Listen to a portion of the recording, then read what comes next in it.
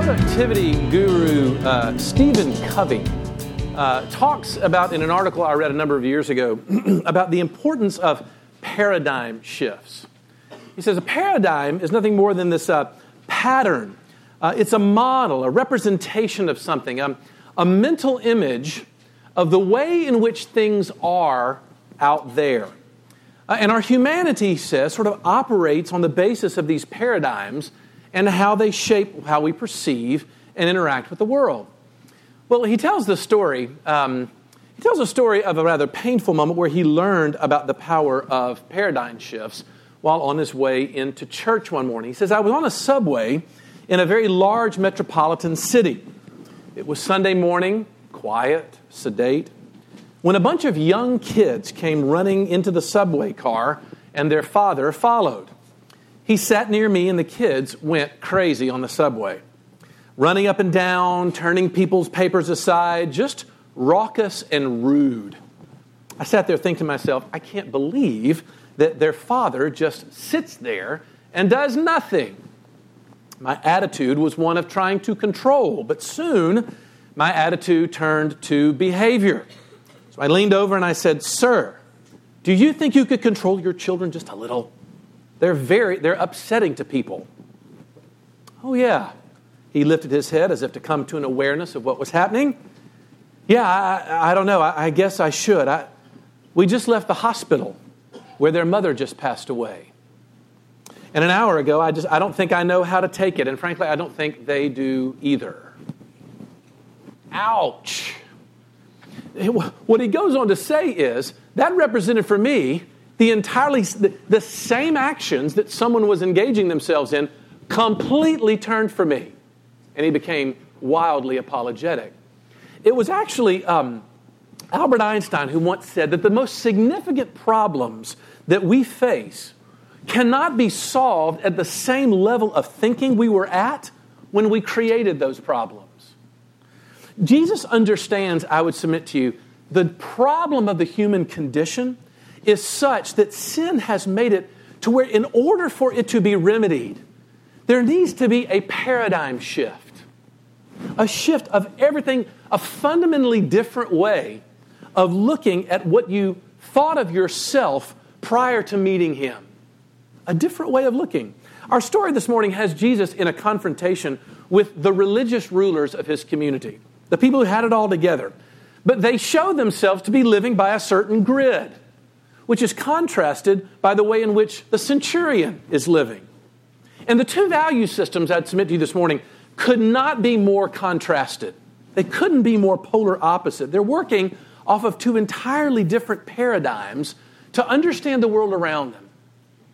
We've been looking this year at the question of why these earliest believers would have found Jesus to be as compelling as He was, that they would leave everything and follow Him. So this morning I want to simply ask us this question. What grid do you boot off of? What paradigm do you use to understand your world, especially how you understand yourself? Because Jesus is giving His people a radically new and transformational way of looking at the world around them, and in the end ends up describing what I think was one of the more complicated topics in all the Bible, and that is the topic of faith. So I'm going to look at it this morning through three lenses. First of all, I want to consider the ruler's mentality. Second of all, we want to look at the centurion's posture. And then finally, the Christian's life. The ruler's mentality, the centurion's posture, and the Christian's life. First of all, look at the mentality of these religious people's rule. The story is actually fairly straightforward. You have a Roman soldier who is over approximately 100 men, hence the name centurion. And he has a sick servant who he loves very much. But this guy is not your average centurion. Rather than participating with the sort of systemic oppression that the Roman government was submitting the Jewish people to, this guy was actually fairly nice. He was a kind soul. Even, as it were, he was able to make a large donation to the synagogue building program, the original Rooted campaign. But for whatever reason, the centurion decides that he's going to call upon some of his friends that he's made in the Jewish community to go and make this appeal to Jesus. Perhaps he thinks sending Jewish people to a Jewish rabbi will get what he wants. But the contrast here is to note the way in which the two groups talk about the centurion. Because when the Jews come up to him, they say, Jesus, you really ought to do this. Why? Because he is worthy to have you do this for him, for he loves our nation. But when the centurion speaks on his behalf, do you see what he says? Lord, don't trouble yourself, for I am not worthy, even to have you come under my roof. The religious leaders appeal to his worthiness, but the centurion appeals to his unworthiness. You see the difference? The words we actually have translated worthy in those two places are actually different words. When the religious leaders use the word worthy, they mean one who has merited. The centurion, when he uses the word unworthy, means not sufficient or not good. And right there, you see the massive contrast between the way in which these two folks deal with the world around them. And frankly, I think what you get is a tip of the hand that these religious rulers were living in a world that was defined by merit. Merit. Life for them is a series of inputs and outputs.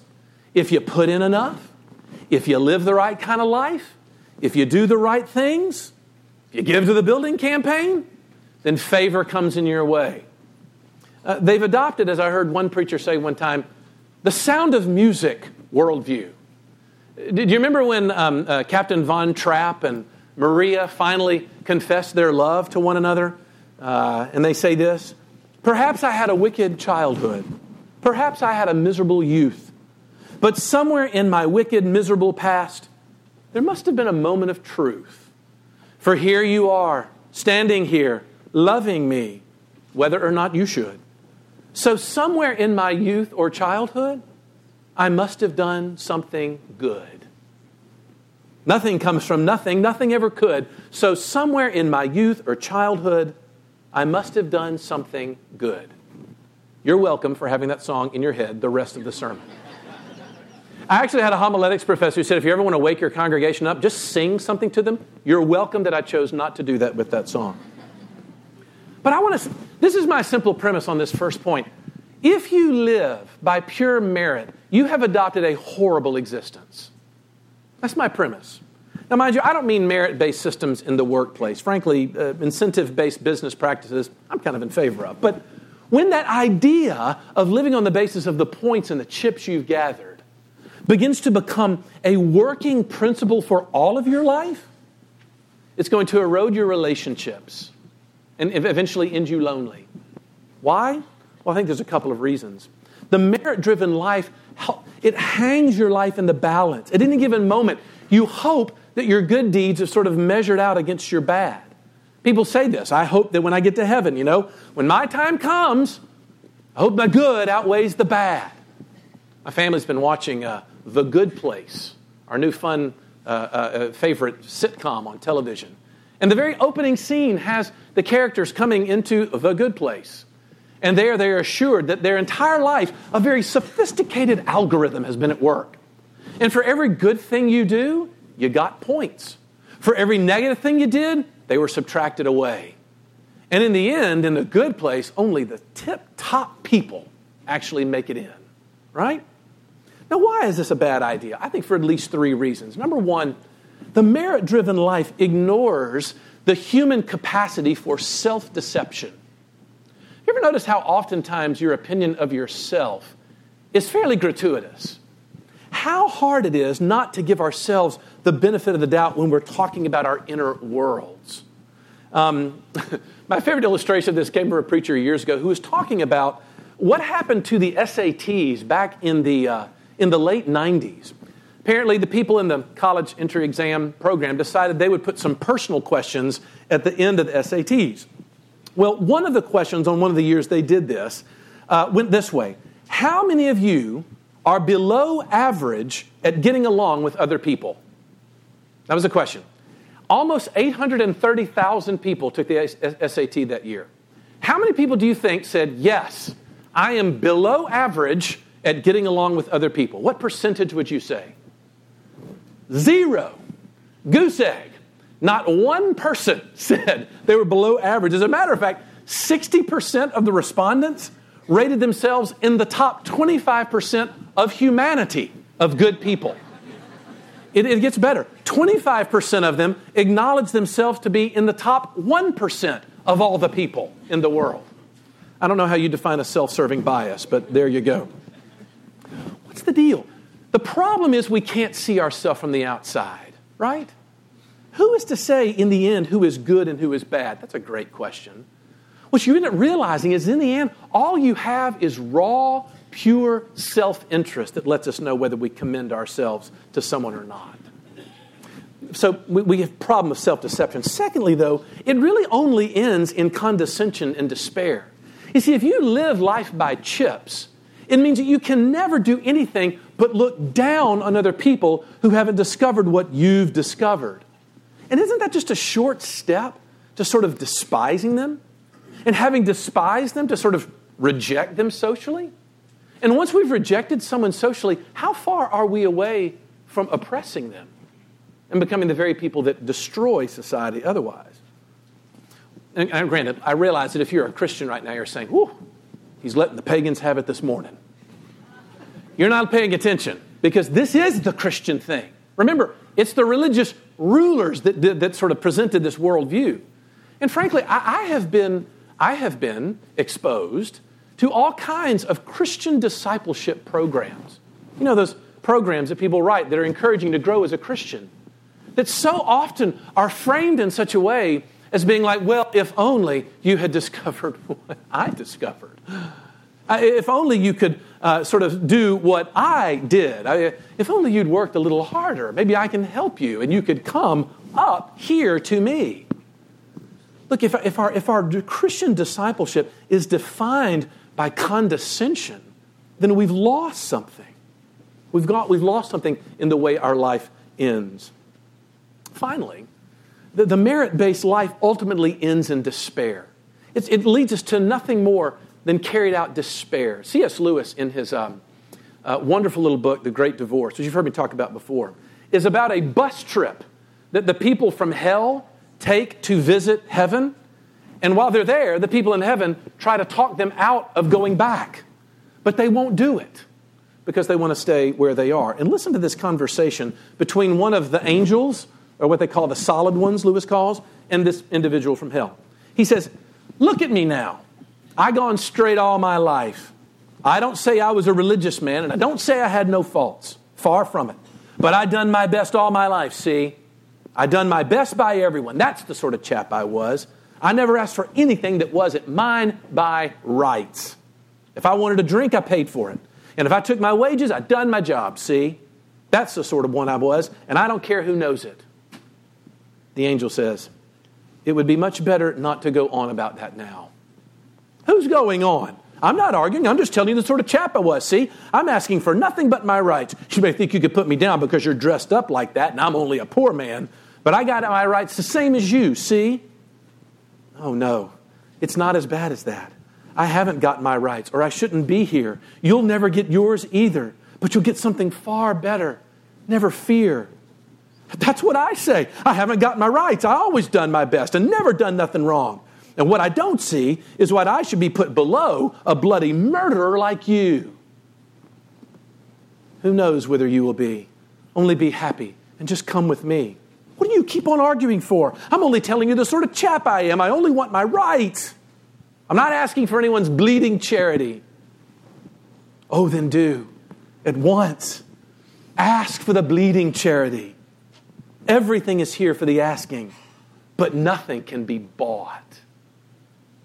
See what Lewis is saying? He says, if you take your self-entitlement and stretch it out over eternity, it becomes hellish. All the while simply asking for you to have the most chips. Mark Twain said, if heaven goes by favor, then your dog is going to get in before you do. Firstly, we see then the religious ruler's sort of way of thinking. Secondly, though, notice the centurion's posture. The centurion is in a posture where he's only able to receive something. And what it starts with is a profound sense of his unworthiness. And in the end, he's the one who gets the commendation from Jesus, but not the rulers. And it's fascinating to watch people's reaction to this, because a lot of people, when they sort of first put their big toe in Christianity, they think to themselves, you know what? There you Christians go. All you want to talk about is how bad and awful and depressed you are. Honestly, that's why I left Christianity in my youth. It's just morbid. Tim Keller found a quote from a British psychiatrist, said this: "The spirit that so permeates Christianity is, in my opinion, masochism.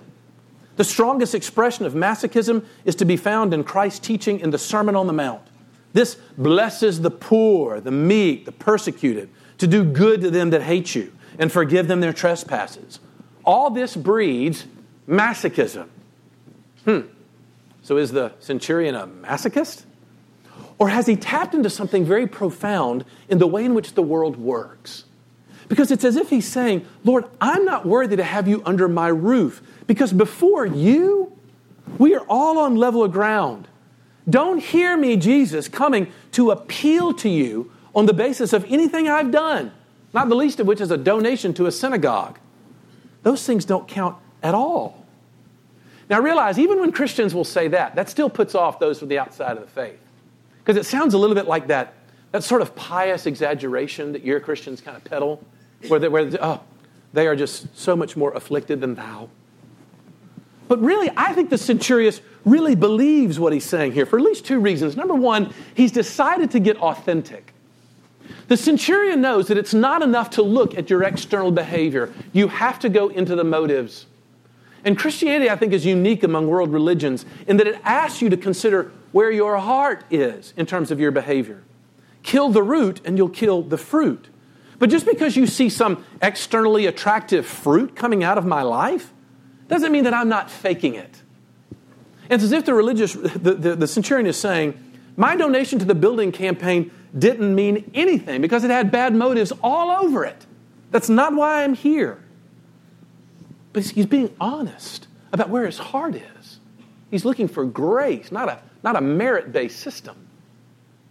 But secondly, it's probably because he's interacting with the real Jesus. My sense is, if you feel like you're doing fairly well spiritually this morning, you've probably traded Jesus' actual standard for your life for something far less strident and certainly less holy. The centurion has his own analogy, right? It's like, look, I've got men under me, and they do what I tell them. There's a measure of authority that I've been given. But you're over the whole cosmos. Now that is authority. That's the kind of rule. In other words, as long as you're viewing people as being beneath you, then your ministry is only condescension to them. But if everyone is above you, then you might break into some real freedom. And in this case, actually learn real generosity. Like I heard one preacher say, all you need in Christianity, all you need is nothing. If you try to bring something, you're going to get nothing. But if you bring nothing, then you get everything. That's the gospel. And the centurion got it. And so he's commended. And that brings me to my last point about the Christian's life. He gets commended for it. But you notice, he doesn't get commended for his keen insight into human nature. He's not commended for his clear theological insight. What does Jesus reward him for? He says, this guy understands faith. Faith. He gets it. Now look, after 25 years of being on college campuses, talking to Christian young people about Christian stuff, I really don't think there was a more misunderstood concept than the idea of faith. Really, think about that for a second. Most of the time, whenever I would talk to students about faith, they would view it, true to form, through the lens of merit. That is, faith was just this new hoop that we had to jump through in order to get the life that I wanted.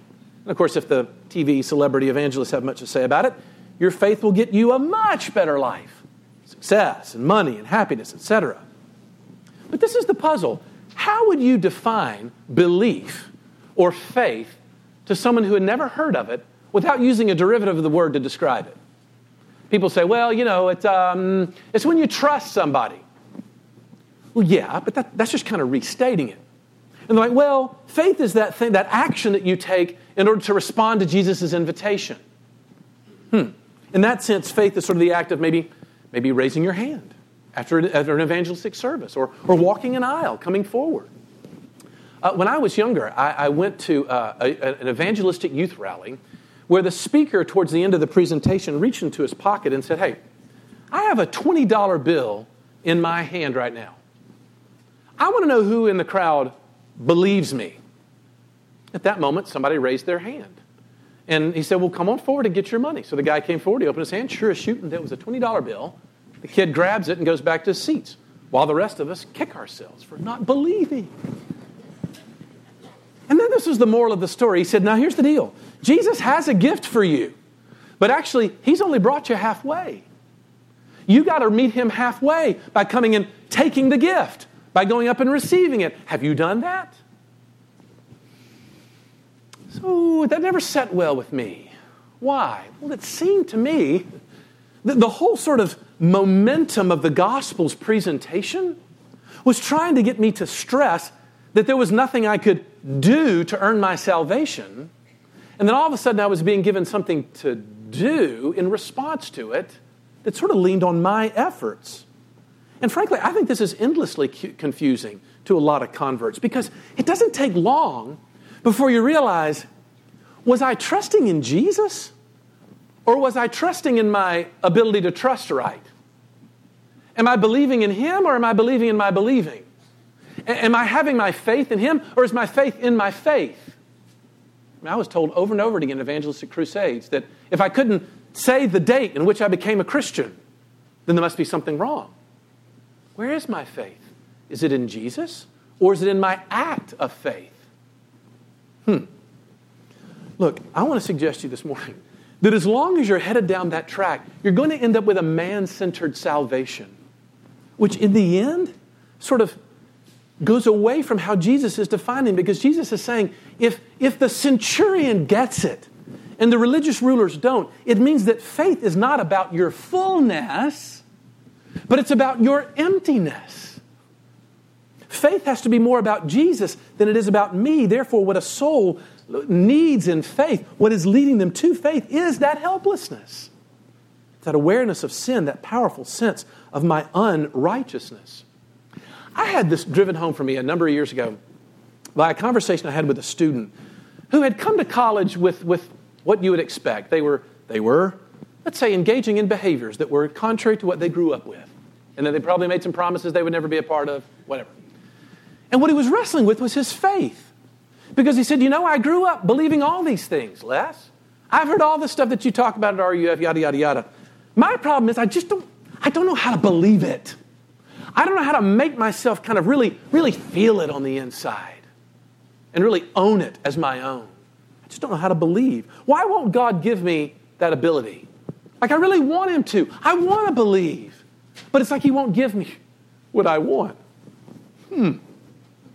Well, actually, in the moment, I didn't have a very good answer. It took me a couple weeks after that because he stumped me, which is fairly easy to do. But I said to him as we went on the weeks ahead, I said, I think there may have been something that you missed about faith. Because faith is not a hoop that you jump through, but it feels like your heart is trying to make it one right now. In other words, we think that we come to the gospel with the best of intentions. Like I could go this way or I could go that way. And Jesus is going, The fact that you're asking the question is because I am at work. This is my initiative that's being taken. Frankly, the way in which we even try to believe sometimes is nothing more than fashioning for ourselves a new salvation by works and not by grace, because it preserves our autonomy. There's an old Scottish hymn writer named Horatius Bonner who wrote probably my favorite book on Christian salvation called God's Way of Peace. And in the midst of it, he deals with this problem that people will offer in saying, I just don't know how to believe. I'm struggling with knowing how to make myself really buy into this stuff and have faith. This is what he says. He says, if someone tells you that they can't believe on Christ because of the difficulty of finding faith, and what they really need is for a divine power to draw it forth, it's kind of what my friend was saying. This is really kind of God's fault, Les. You haven't given me enough information.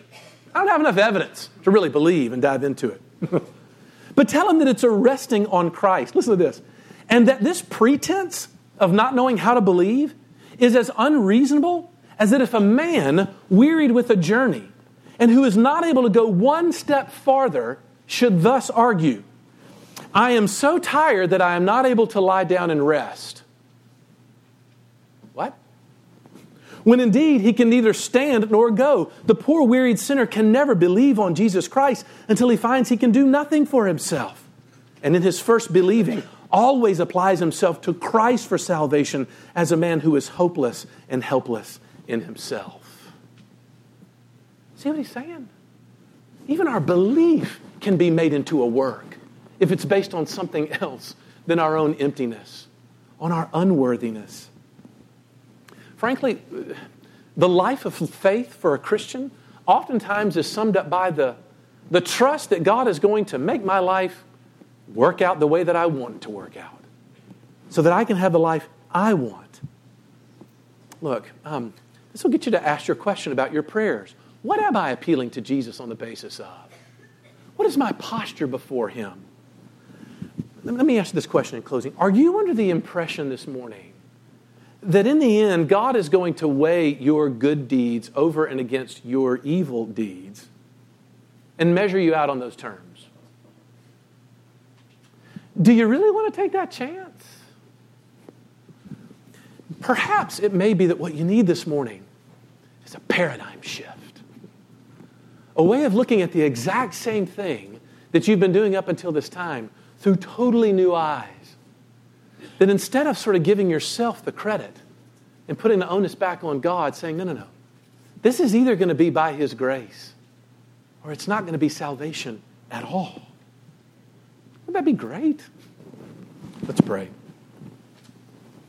And Lord Jesus, we know that even that realization requires you to lead us through it, and so we're going to ask for your Spirit. You said that if we, being evil, know how to give good gifts to our children, how much more will you grant the Holy Spirit to those who ask? Well, we are asking. Because really, who is it that can say whether we're bad or good? Only you, who sees all and is in all, can make that judgment. And so, Father, we stand before this story of the religious rulers and the centurion, of Jesus' admonition of faith. We stand naked and stripped of any effort that we might commend you to ourselves on the basis of ourselves. So would you begin to heal us? Would you begin to draw us to yourself in grace so that when it's all said and done, we might stand with the joy that only comes from those people who've done so? Would you do that? We ask it in Jesus' name. Amen.